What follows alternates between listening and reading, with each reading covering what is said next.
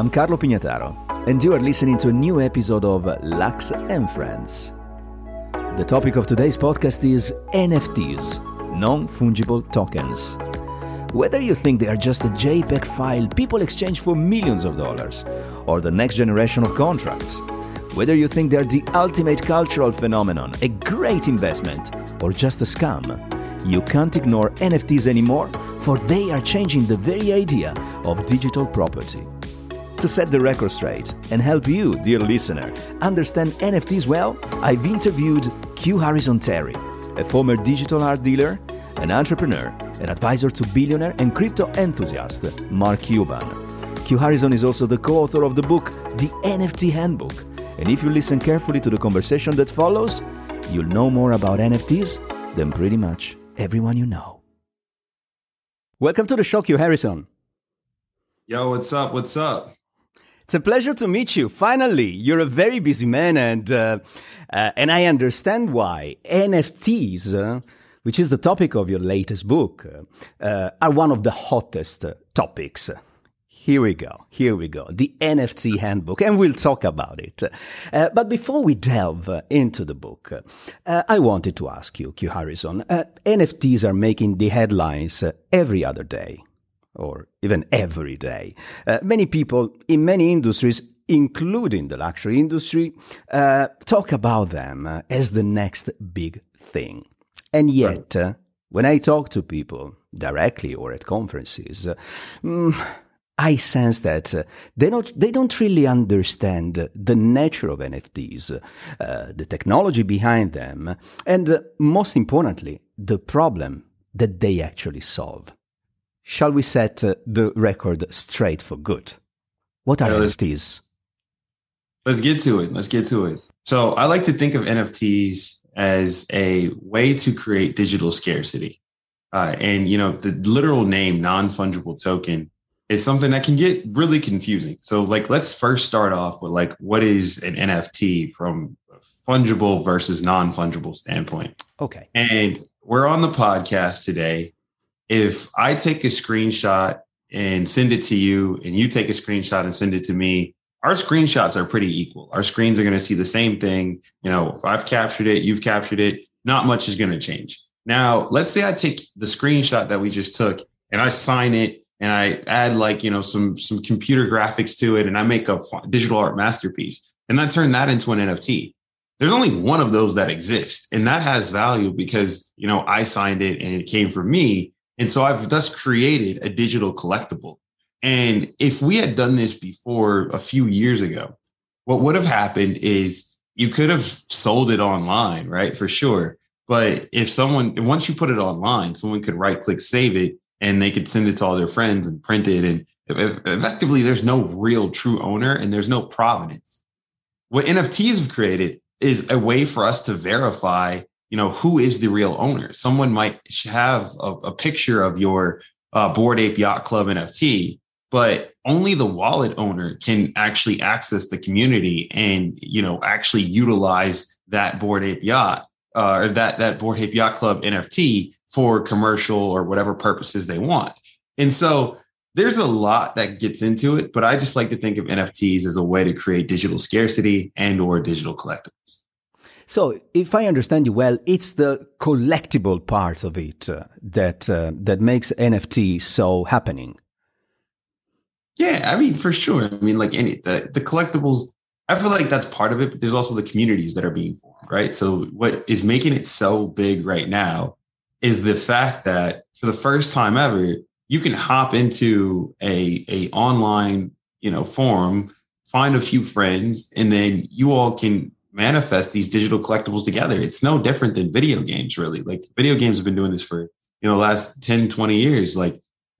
People go on Fortnite to play their battle royale game, but they get excited for new skins and avatar drops, right? And the thing about those is they're fungible. If I buy a Travis Scott, skin, or a Darth Vader skin, or a Marvel Avengers skin, and you have one, my skin is no different than yours. With NFTs, that changes a bit because each item ideally is a one-of-one unique NFT.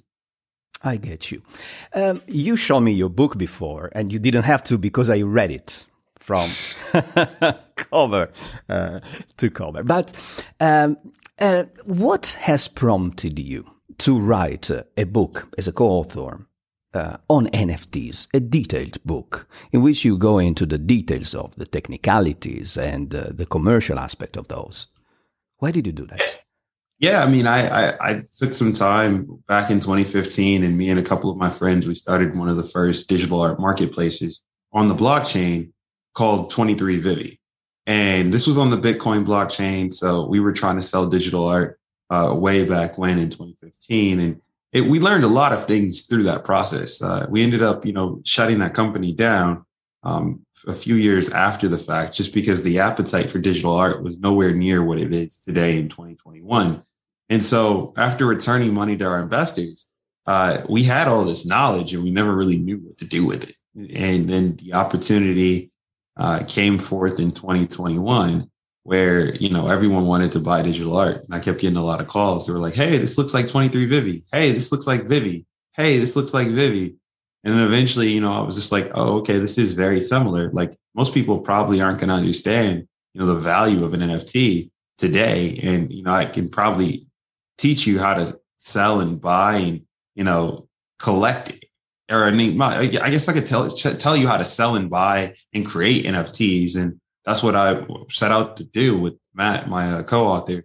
And, the cool thing about Matt is he's an attorney. So when you think about an NFT and we get past the collectibles, and we start to talk about the smart contracts that are beneath NFTs, a smart contract is a contract, right? Yep. And a contract, ideally, like you don't want to just write your own contracts. You'd like to have ideally some type of attorney looking at it and helping you draft said contract. So it was cool to have a legal perspective on this. Yes, I understand that. And I appreciate the legal aspect of NFTs. But there's a question that keeps popping in my mind. Okay, so this is a contract, and the contract is visible on the blockchain, and everybody can see where the transaction starts and where the transaction is going. But what makes contracts valuable is that we have centralized powers to enforce them, be it the state, the police, the legal system. Who does enforce a smart contract? Well, there's a lot of different answers to this question. I think the easiest answer is, the blockchain is the transparency of the blockchain is what allows for self-governance. And I think like when you think about the decentralization element of just what Web3 represents, you have this notion that like in a perfect world, there is no one authority or figure that like says you're a bad actor, get off the chain. It's actually the entire community, right? And so today we're still figuring that out. You have protocols and definitely entities that are basically enforcing their ideas on on some of the smart contracts. Look at what OpenSea just did with airdropped NFTs. They said, hey, anybody that's not verified, we're going to hide the NFTs that have been dropped to people because there's a lot of spam. You're enforcing your beliefs on said wallets. Not every marketplace is going to operate like that, but when you have a layer of transparency that is on the platform, there are going to be people and tools and services that are created to enforce and create unique experiences that are built for specific use cases. And I feel like, it's super early, but, if you buy Ethereum through Coinbase, they set the limit of how much Ethereum you can buy at a set time based on, your account type. I think that like there are the platforms that you utilize to get into Web3 that are going to be probably the biggest proponents of basically enforcing and acting on certain contracts. Even looking at MetaMask and, the things that they did during the Russia-Ukraine situation, they got a little bit of pushback, but at the same time, it's in their power to do that because it's their platform. So Web3, we're working towards a world where we really do have the best answer for that question. But right now, the case study hasn't been written. And it's early. I agree with you. You mentioned before digital arts. And I learned a lot from your book because, in fact, when NFTs like Beeple's Everyday sold for 69 million, not to mention Parks by the merged by Parks for 90 plus million, I mean, it caught many people by surprise. Sure. But in fact, digital art has been around for much longer than that. It's not an overnight success, isn't it? No, digital art's been around for a long time. And because we are in this space where people finally have provenance, right? Like with the NFTs and the ability to create smart contracts with royalties, and they have some element where they can be perpetual. All that stuff's exciting, and it incentivizes an artist to now create digitally. Because beforehand, you get fought by the collector because if I make a digital frame with a wonderful digital masterpiece on it, the first thing the collector's going to do or the buyer's going to do is they're going to say, hey, how long is this supported? Is there a warranty? If the screen goes black, can I get my art back? With NFTs, you don't have to worry about that. And so I think that's the cool thing about it. And that's why you're starting to see an uptick in digital art interest, because now we finally have the format for it to really reach the masses in the same way that, like, when we had, we went from the LP or, the big record vinyl players to we went from vinyl to like basically cassettes, and then from cassettes to CDs, and then from CDs to MP3s. At each generation, the accessibility to the format of music changed. So music went from being something that you could play at your home on a record player to something you could take anywhere with you. You could literally walk around. And then from there, now it's something that you can stream to any device that you own in your home, car, or even TV. Yeah, that's true and very convenient. Although I do miss those days when I would go and buy records and open them and smell them and look at the various, pieces of information in it. But certainly. So, Q, we spoke about collectibles, digital art. You started touching on music. What are the other use cases where you see NFTs can grow and become more interesting?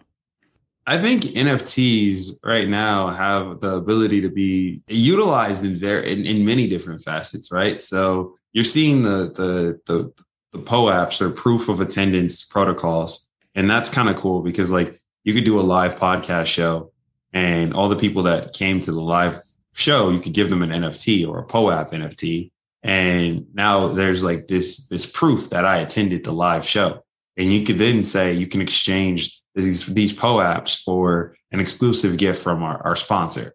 And that's a pretty tried and true method that, like, we've seen it work, the POAPs.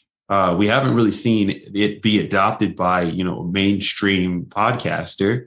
But if you were to start doing that now, you're creating a whole new market, a whole new culture of like how NFTs could be consumed.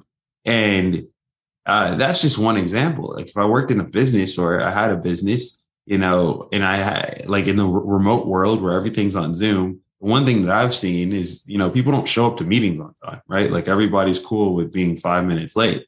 The funny thing about it is it's okay for one meeting, but when you start to do 10 meetings, 5 times 10 is 50 minutes. You lost that in a day. So if I had a company, I probably would incentivize my team by saying whoever gets to the meeting first and logs it, they get to get the NFT from the meeting. And I would create like NFTs of the internal meeting notes, like, right? So there's like, we already have the digital document, like just make an NFT of that, or the agenda. And then the way you create value is there's already a community. Your workplace is a community. You're like, those are people that you talk to, that you're acquainted with. And then from there, you can just assign value to said NFT. So you can say, if you have the meeting notes, let's say you've been first, 5 times in a row, you've got 5 of these meeting NFTs. 5 meeting note NFTs can be traded for, let's just say $500, but you have to have 5. Well, now you've got a game that is happening within your own workplace on people showing up to meetings on time. And you did it all with NFTs and you changed the culture. And you're like, Q, that sounds stupid. It sounds crazy. It's like if I talk to you in 2010 and said that you're going to text your employees and you're going to like communicate like in like AOL Instant Messenger, you would have laughed at me and said, that makes no sense. Email's forever the wave. It's grailed, you know, that's the gold standard. And then, you know, 3 years later, an app called Slack comes along and NASA uses it. And then the world is like, oh, Slack is the thing. And so now every company has Slack or Microsoft Teams or, you know, like Workplace or something. And it's crazy. Like Slack got acquired by Salesforce. So that's how instrumental it was. Now is the time to go ahead and hop into the whole bucket of NFTs and say, where can I apply it to, you know, my daily life? And, you know, I could literally do this all day with you. Like you said, like, hey, let's just come up with utilities or use cases for NFTs. Those are just 2 that come to mind that aren't necessarily digital art based, but like would work probably pretty successfully. You know that the title of this podcast is Lux and Friends, where Lux stands obviously for luxury, which is the industry I come from, and many listeners do work in the luxury industry. Since some of them may not be overly familiar with NFTs, can anybody mint one? Yeah, if you have a crypto wallet, you can mint an NFT. So the first step that I've found that has been super helpful in getting people into the world of NFTs is helping them understand what a crypto wallet is and like the safe practices and record keeping for crypto wallets and how to keep them secure, how to like transact safely on the internet. And in our experience, just in helping people do those things properly, we've seen tremendous uptick in people abilities to go and just mint NFTs and buy NFTs and get familiar with it. So the crypto wallet is your way in. I'm actually working on some stuff to make that easier. Are you watching what's going on in the luxury industry? Every brand is creating an NFT. There has been the first Metaverse Fashion Week on Decentraland last week. Dolce & Gabbana are jumping on it. So are many other brands. What's your take? What are you seeing happening there? Hats off to Philip Plein. I think Philip Plein gets the Decentraland award, right? Like they really, really thought that through. They even are now accepting crypto in their stores, which is just like crazy, right? So I think the metaverse is definitely the next evolution. If you read the book, you know, that's how I end the book. And I'm happy to let you know that we have a new book coming out in May. It's called The Metaverse Handbook, and it will pick up where the NFT handbook left off. So I'll be jumping into, you know, what is a metaverse and breaking down some of the examples that you've just mentioned here on the podcast. But the way I see the metaverse is if you have a bunch of digital goods and collectibles, you're going to need a place for them to exist and stay. And the metaverse gives you these capsules to put your NFTs in. And it also is a great marketing moment for a company or a brand, because if you make an NFT, unless you have an insular community, nobody really cares, right? Like, I mean, if you're not in the Bored Ape Yacht Club and you're not a part of the apes, nobody's life really changes outside of the people in the club. And it's kind of funny. Like, it's like the same thing is true for any other club you think about, right? Like if you're into a country club and like, you know, you're golfing with your buddies, like the 4 of you that have the tee time that are playing, whether you're competing or you're just playing by yourselves, your lives change because you're in the country club, and maybe your family, like the immediate, your immediate family members' lives change. But like the rest of the world doesn't really care. Like if you have a membership to Soho House, it doesn't really matter for the rest of the world. It just matters for you and the associates at Soho House. And so with NFTs, that's still true because the community is the people that value the digital collectible.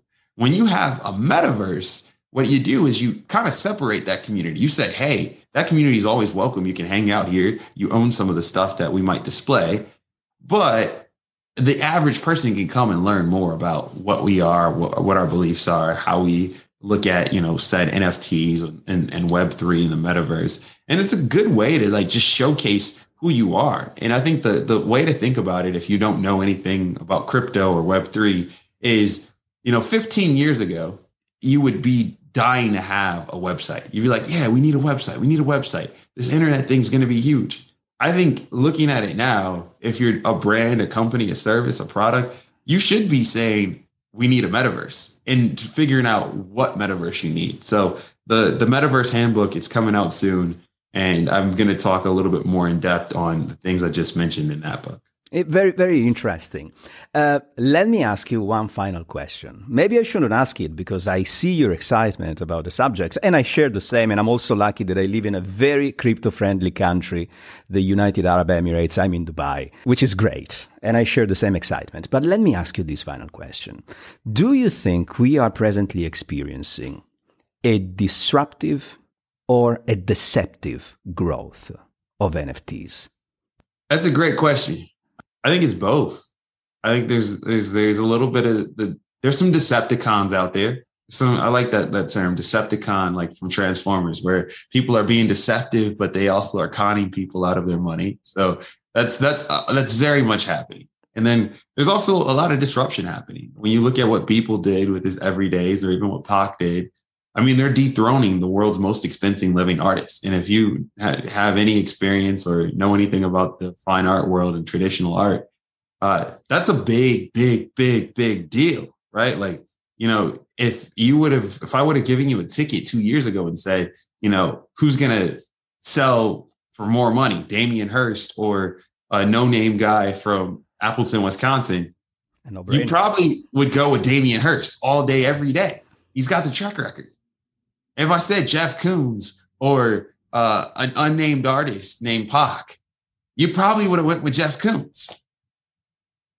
In the history, it's not going that way. So I think that is very disruptive, and it's exciting to see the work that Mike Winkelmann and many others that have followed suit are doing. And I think where we will continuously go is we'll see some of these innovators that have been working in the shadows and just thinking about some of these technologies continue to change the world as we know it with their ideas. And the best thing that's happened now is everyone has a platform because of Web2, and everyone now has the ability to like publish something and share something with the world. You now have this world of Web3 where people can now own the things that they publish or they share and they promote. So it's going to be disruptive on that front, but we're very much in the first inning. And it's exciting. I agree with you. Q Harrison, thank you for being on Lux and Friends. Thank you for having me. I appreciated it very much.